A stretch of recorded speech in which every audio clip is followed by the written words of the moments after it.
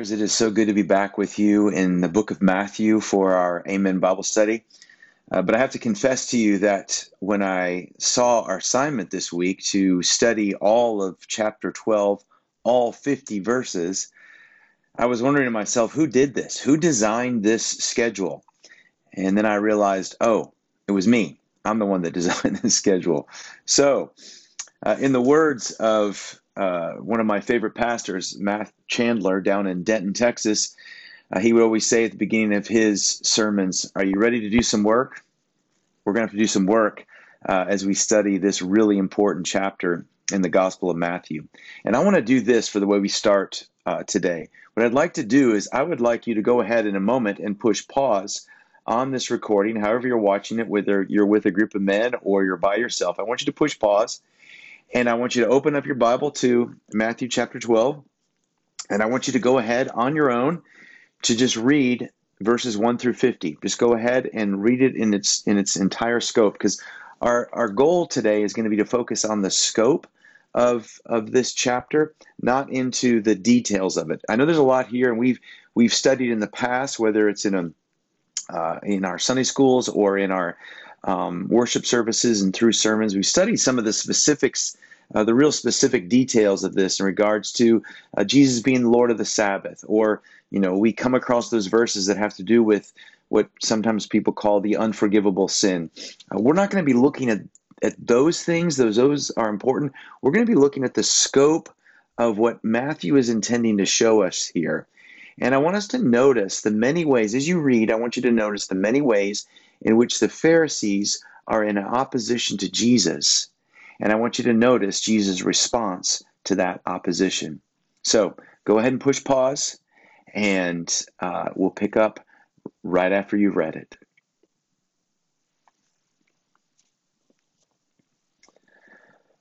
All right, I guess you're back, and it's time for us to go ahead and dig in. And as we do dig in, let me pray for us.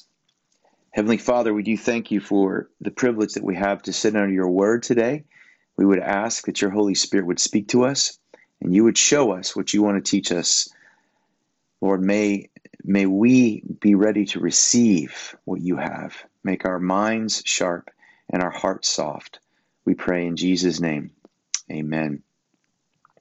Well, I want to remind us, even as we think of this passage, that the Pharisees were not always thought of as bad guys. I think, growing up in the church and listening to the Gospels, it's often this assumption that everybody in Israel just thought that the Pharisees, the Sadducees, the scribes, that all of them were just bad people. They weren't. They were actually considered the leaders of the religion. They were considered those who held on to the truth, who actually studied God's word and knew these things. But of course, as we have seen over the last 2,000 years, as a result of their opposition of Jesus, Pharisee has come to mean something pretty negative. I think we've even seen that in the history of the church, not necessarily just our church, but the church over the last 2,000 years. At different times, Christians, in order to differentiate themselves from previous errors in the faith, have been called certain things. So, for instance, there were the Puritans who came to the United States, and Puritanism was something that was considered a good thing at the time. But somewhere along the lines, in some ways, people began to think in the culture that Puritanism meant something that was extra biblical, was beyond that. Now, that's not exactly accurate, but it did have sometimes that connotation. Fundamentalist is another term I think of, where, what that meant when it was originally established in the early 1900s was someone who would be looking at the fundamentals of Scripture, wouldn't be caught up in liberalism, but would be focused on the Bible and taking it literally. In the places where it was meant to be taken literally. But of course, over time, fundamentalism has been treated by the culture as something bad, as something negative. And recently, in recent years, I think we've experienced that with the term evangelical. So that where that was a term meant to differentiate itself from someone who is simply focused in on the rules of of the Bible, but was really someone who wanted to share the love and the evangel, the gospel, the good news of Christ, as we've seen really over the last 5-6 years in culture. Evangelicals or evangelicalism is being treated as a negative thing, as a negative word, and in some ways that's not completely unfair, because a lot of people who don't really follow the good news, who don't really follow wholeheartedly follow Jesus, claim to be evangelicals and claim to be part of evangelicalism. Well, what is the right term? How do we have a right term as we try to differentiate what is truly the gospel, what is truly of the Lord Jesus? Well, this past summer, I read this book. It's an old book. It was actually published in 1949. The book is called Jesus and the Disinherited, and it's by Howard Thurman. And Howard Thurman is a very small book, but it's a very influential book at that time and has been since then. In the book, he asked the question of himself, what does the religion of Jesus have to offer those with their backs against the wall? You see, he was struggling to come to grips with his own faith and what he saw in poverty and oppression and racism back in the late 40s. And he asked that question, what does the religion of Jesus have to offer those with their backs against the wall? Well, I read that sentence, and that one phrase, religion of Jesus, caught my attention. And I thought, you know what, that's it. I want to be someone who follows the religion of Jesus. So as we look at the scope of this passage this day, I want us to look at the religion of Jesus in contrast to the religion of the Pharisees. And for us to see that here in Matthew 12, and then see how that applies to our own lives. As we look at the scope of this thing, I think there's 6 questions I think we could ask ourselves looking at these 50 verses. And you see it there in the notes. The first question that we could ask ourselves as we look at verses 1 through 8 is, who has authority in this religion? In the religion of Jesus, who has authority in this religion? Now we see here in these first 8 verses that the challenge here, or the picture here, the story here, is that Jesus and his disciples are walking along on the Sabbath. They're walking through this field and they're grabbing grains and they're eating the top of the grains. And the Pharisees who are there accuse them of breaking the Sabbath. They're not following Sabbath practice. And I would say, listen, though those extra 39 laws and then all the details that went with it, which were extra biblical, was just the Pharisees and the leaders of Judaism expounding on what God said when he said, keep the Sabbath holy. And they added all these things, real specifics of them. I just want to point out that though that was a burden, the Israelite people saw the Sabbath as something beautiful, something that they wanted to celebrate. And Jesus here isn't trying to just fly in the face of keeping the Sabbath holy. And actually, in these first 8 verses, he's not really addressing Sabbath practice. What exactly is the practice? What Jesus is addressing is, who has authority to decide what Sabbath practice is? And that's an important question for us as we think about our own Christian faith and we think about the ways in which we demonstrate that, and maybe the ways in which we apply a Christian world and life view to different situations. The question is not, what do you think? What do I think? What does that guy think? What does this church think? What does that denomination think? Now, the bottom line question is, who has the authority to make that decision? And Jesus is saying here, I'm the one. In the religion of Jesus, I'm the one that has the authority to make this decision. I'm the Lord of the Sabbath. Now you see here in these 8 verses that there's a couple of examples. It's interesting. One is the example of David, and the other is the example of the priests.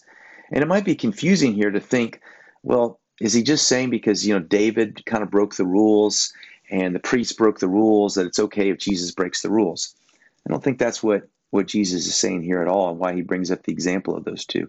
And I think the clue to that is that phrase in verse 6 when Jesus says, I tell you, something greater than the temple is here.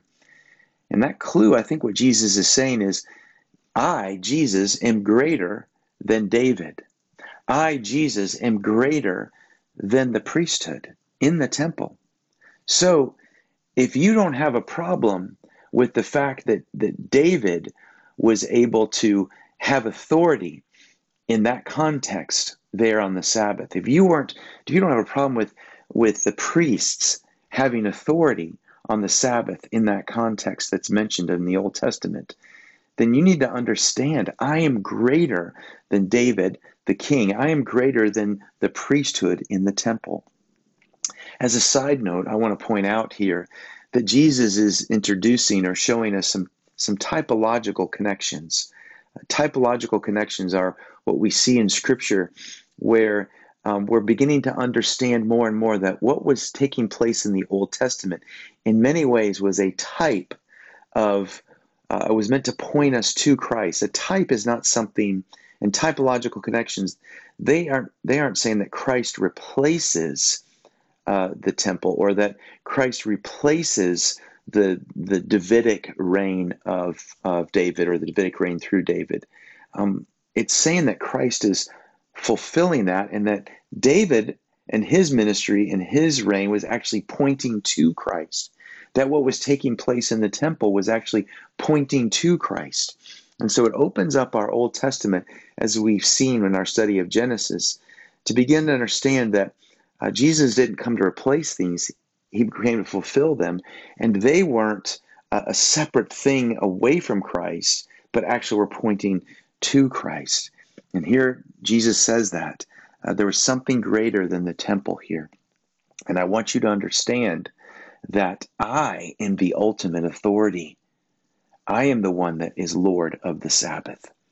And so I would say, as we ask the question, who has authority in the religion of Jesus, and we answer that question, I would put it to us as brothers. Brothers, who has authority in our Christian faith? Day to day, how do we live that out? Who has authority in how we live out our Christian faith? Second question we can ask ourselves as we look at the scope of Matthew 12 is, what is the priority of the religion of Jesus? Here, Jesus, you notice, has gone into their synagogue. Notice what says that in verse 9, that Jesus went on from there and entered their synagogue. Matthew's making the point that there's a religion of the Pharisees and there's a religion of Jesus. And Jesus is entering their synagogue where they have set up their religion. And the Pharisees there want to trick him. They want to trap him. So they point to this man with a withered hand, and they ask, hey, is it lawful to heal on the Sabbath? Pretty sure that they thought they were going to catch Jesus there. Notice Jesus' response, though. He flips the question on them, and he talks to them about a sheep, their own property. You know, cattle was a form of monetary possession. You needed it for your wealth. You needed it for your provision. So having sheep was very important to your livelihood. It defined part of your wealth. And Jesus here contrasts mercy for this man who may have had leprosy on his hand, contrast that with protecting their own possessions. And he basically says, you have rules for the Sabbath on protecting your own possessions. You're pretty sure that your religion takes care of that. But you need to understand that the priority of the religion of Jesus is mercy. You'll have noticed that he even mentions that before, up in verse 7. He says, when he quotes Hosea chapter 6, verse 6, I desire mercy and not sacrifice. And you remember that Jesus has said that before in Matthew chapter 19. I desire mercy and not sacrifice. Brothers, let's pause to think about that for a second. The religion of Jesus is one where Jesus wants us to prioritize mercy of others over our own extra-biblical rules. I'd say extra-biblical on purpose, because what is in Scripture, the truth of Scripture, we need to hold to. We don't compromise what is truth in Scripture. I'm not saying that. And God's Word isn't saying that.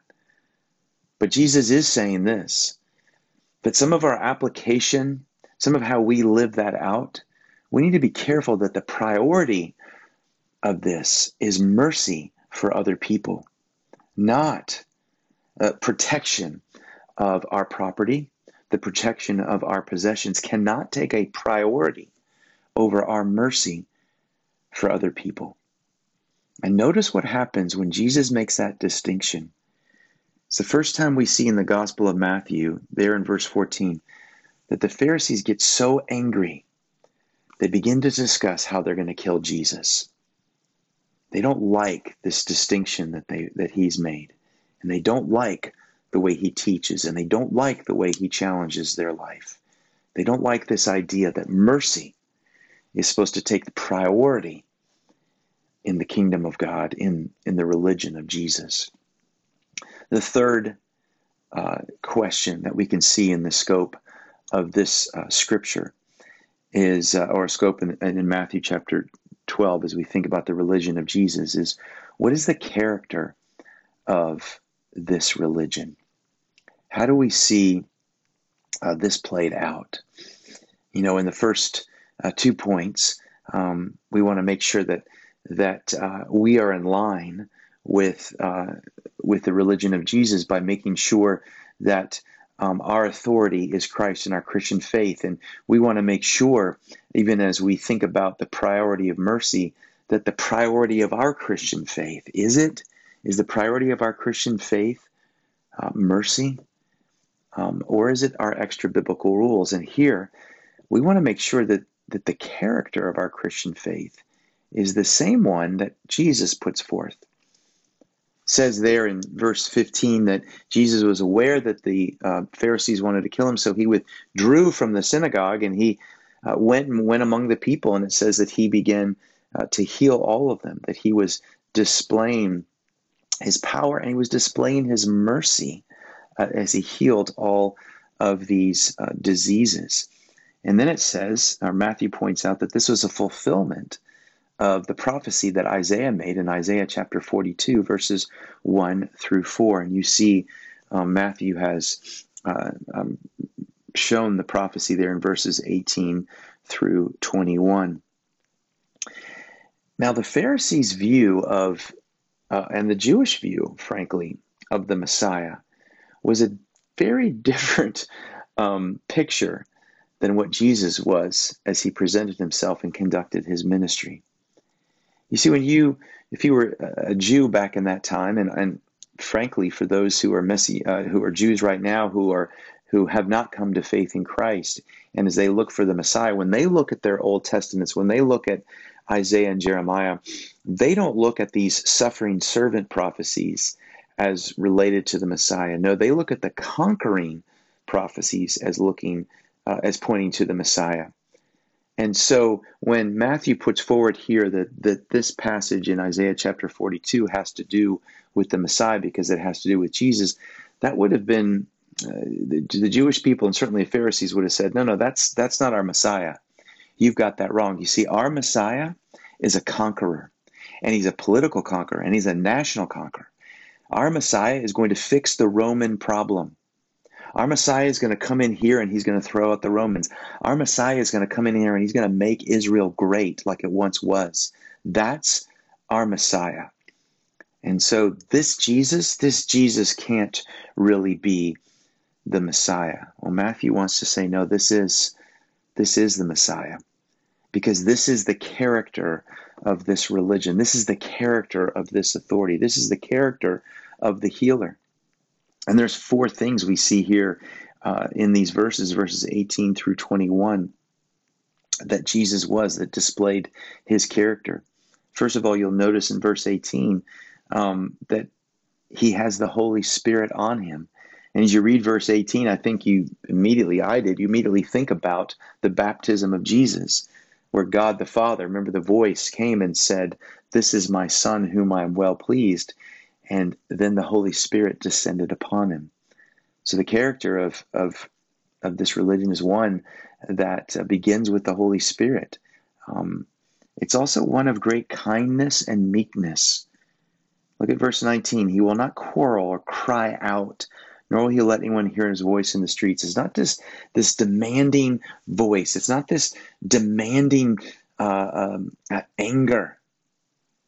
No, there's something meek about, there's something kind about the character of the religion of Jesus. There's also a gentleness in Jesus, and therefore a gentleness is meant to be in the followers of Jesus. Verse 20, a bruised reed he will not break, and a smoldering wick he will not quench. Jesus is going to be gentle. And then I want us to notice too that twice in these verses it talks about justice. Now I know in our time, in today's day and age, there's a lot swirling around about the term justice, biblical justice, social justice. Brothers, let's forget about that for a second. Let's not put labels on it. And let's just look at here that this word justice appears here in the New Testament. And of course, it's being quoted from Isaiah chapter 42. The word justice appears all over the Old Testament. And what does it mean in the Old Testament? In our Bibles, what does it mean when the word justice is used? What is the scope of the meaning of justice? I love how one scholar puts it. I'm just going to read it to you. It's this definition of justice: the setting right of what is not as it should be. And as that is applied to our relationship with the Lord or God, it would be the complete establishing of the will of God.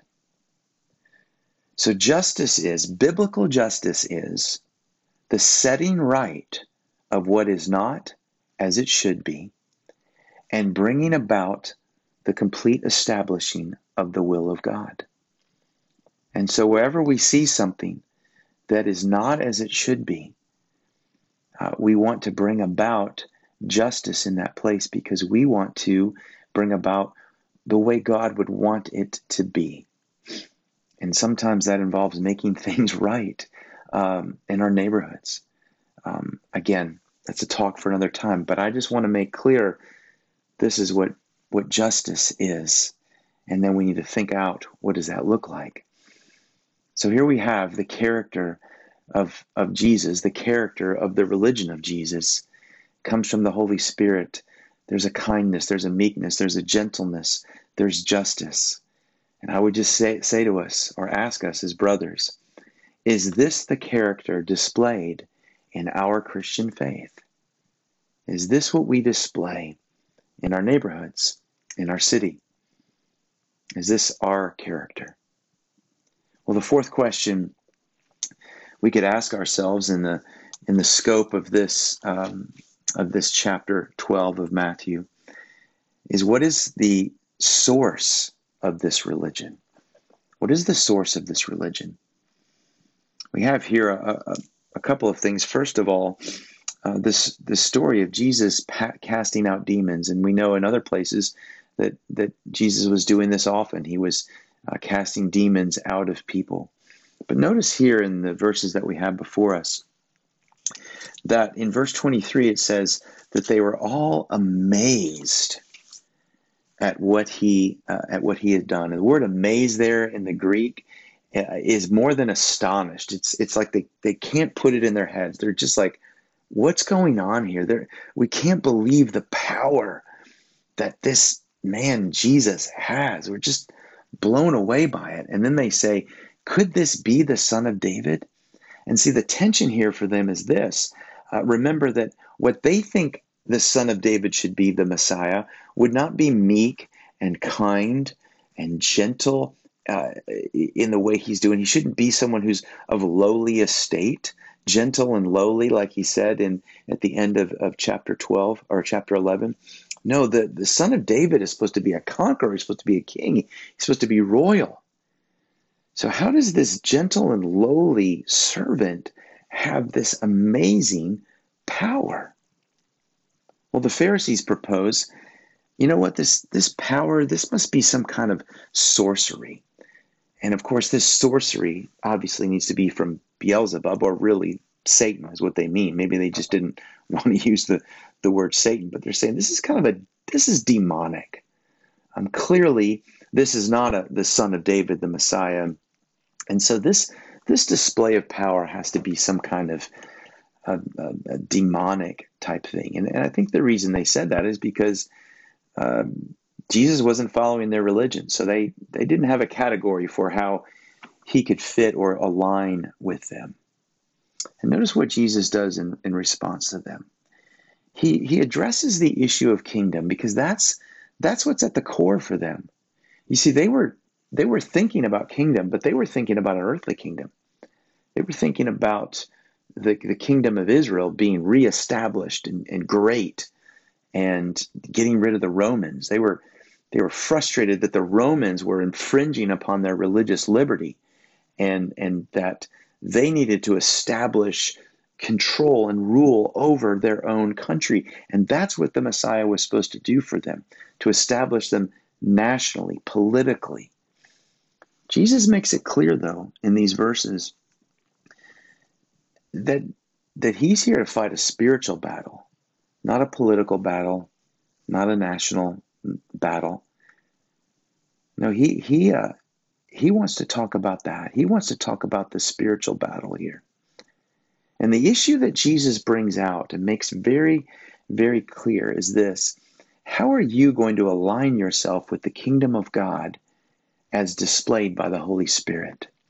And you need to be very careful, he's saying to these Pharisees and to the people around them. You need to be very careful that you don't attribute to Satan what is really something from the Holy Spirit. And you need to decide, am I going to follow the religion of Jesus that is from the Spirit, or am I going to be bringing in things and making accusations against the religion of Jesus that really maybe are demonic itself? Because it wouldn't make sense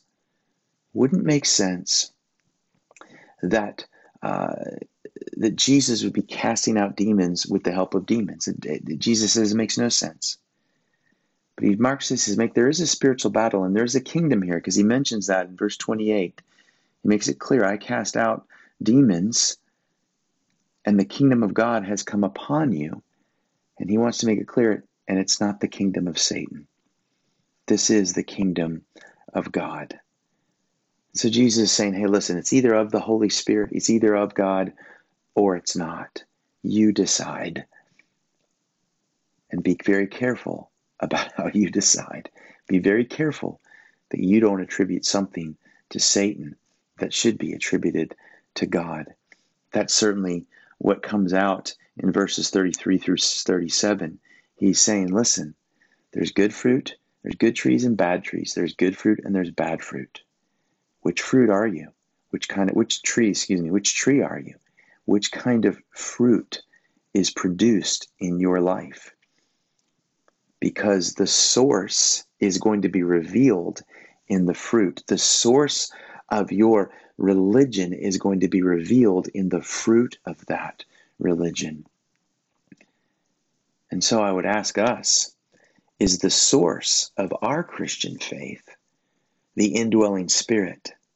And can we say that because the fruit of our Christian faith gives evidence that the source is the indwelling Holy Spirit? It's an important question for us to ask as we look at our lives, as we look at whether or not we're following the religion of Jesus, or if we've made up our own version. The fifth question we could ask ourselves as we look at the scope here of opposition to Jesus would be this: what is the sign of this religion of Jesus? We see that in verses 38 through 42. The scribes and the Pharisees come to him and they say, we want to see a sign. We need to see a sign. If we were going to really believe that you're the Messiah, you're the Son of David, that you're not in opposition to what we're doing here, we need to see a sign. We need to see proof. What a crazy statement. Have you thought about that? What an amazing thing that they would ask for a sign. I mean, Jesus is healing people. The blind see, the lame walk, the lepers are made clean. The demons have been cast out. Uh, it's ridiculous that they're asking for some kind of a sign. And Jesus says to them, listen, I'm not going to give you a sign except for one, he said. And then he talks, as he's talked in several other places, and we'll talk again about this wicked and sinful generation. Or he says there in verse 39, an evil and adulterous generation. He goes on to talk about Jonah, the prophet Jonah, going to Nineveh and seeking and proclaiming God's judgment and saying you need to repent because the God of Israel, he is God, and you need to repent. And then talking about the Queen of Sheba coming to visit Solomon, and saying, basically giving this contrast. Listen, the Ninevites believed without a sign. The Queen of Sheba seemed to have believed Solomon without a sign. And yet you, the people of Israel, you the ones who hold the Old Testament, you're asking for a sign? You're the ones who are actually witnessing Christ before you, are asking for a sign in order to believe? That's what Jesus means by you evil and adulterous generation. And just to pause and be careful here, I think sometimes it's real easy for us to look back at these early first century Jews who were in the presence of Jesus, or even to look at the disciples and think, oh wow, I can't believe they didn't believe. I can't believe they didn't repent. I can't believe they didn't follow wholeheartedly. I mean, if I had been there, I mean, how easy would it have been to really be a man of faith if I had been there? I think it's dangerous for us to think like that.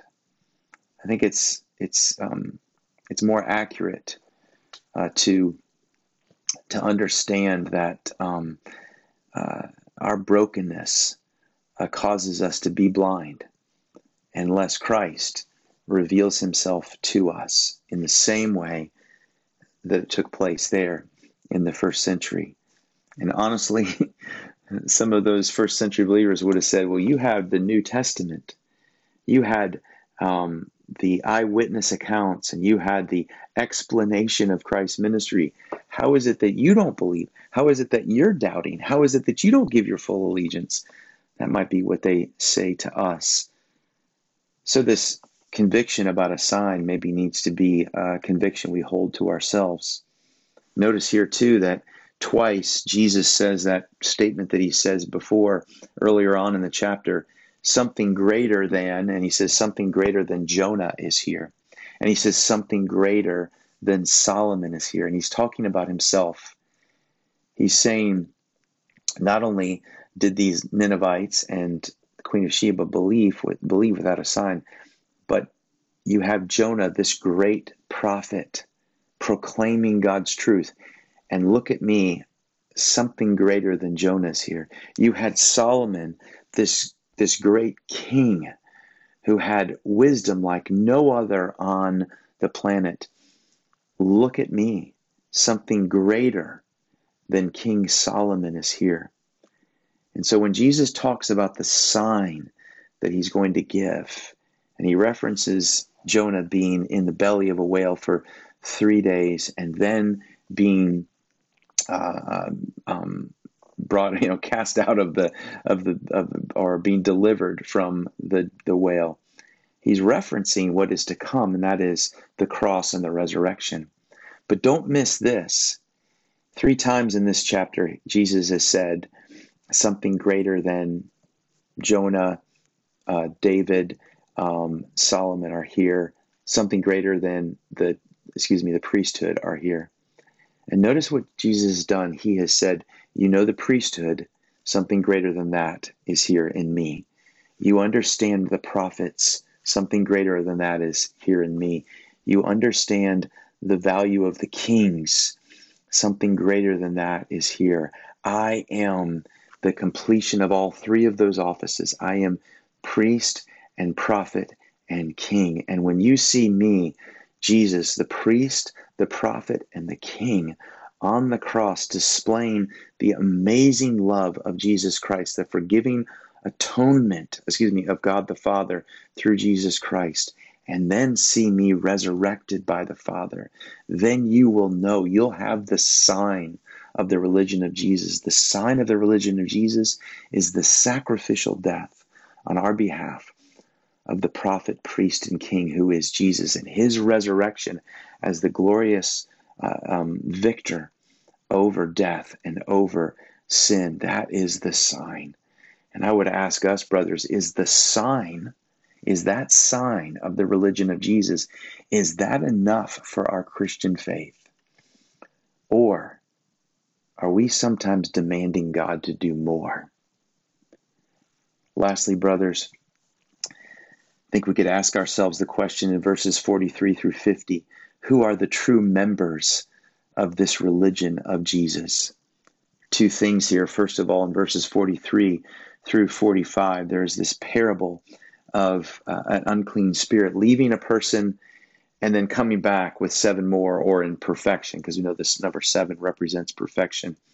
And we also see this actual event, not a parable, actual event of Jesus' brother and mothers coming to speak to him, and he turning to those around him and saying, "Who are my mother and brothers?" It's those who do my will, who are truly my family.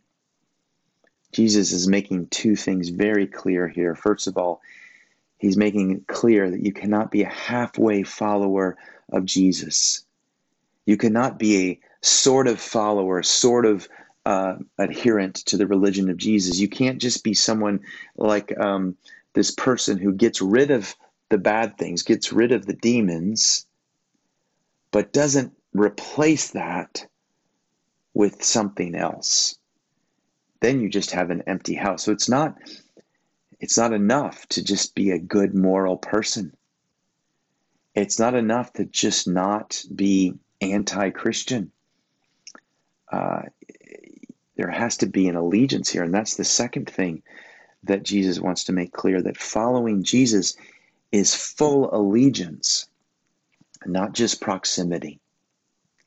Following Jesus, let me say that again, following Jesus means full allegiance to the will of God, not just proximity, even to the religion of Jesus. It's not just proximity to a church. It's not just membership in a church.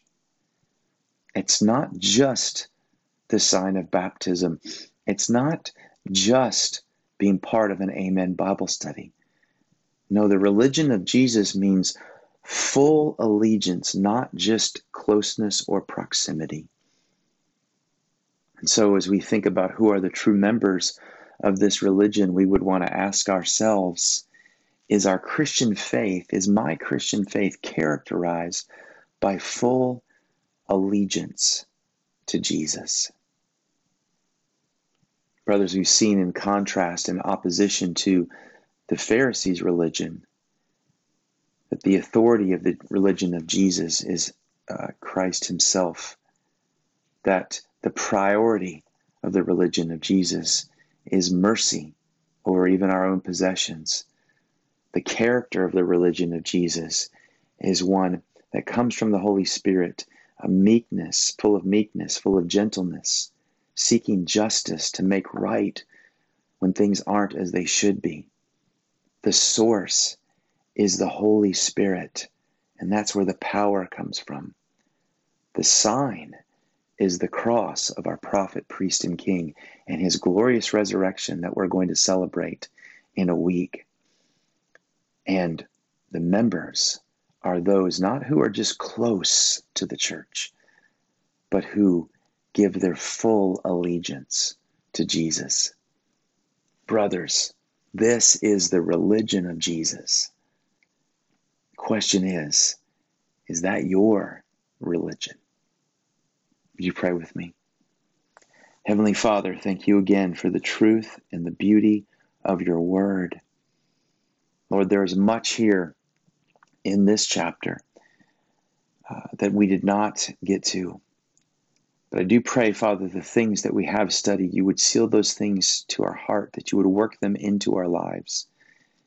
Lord, that we might be men of the cross, that we might be men who practice the religion of Jesus. We ask this all in our Savior, the prophet, priest, and king, Jesus' name. And all God's men said, Amen. Thank you, brothers.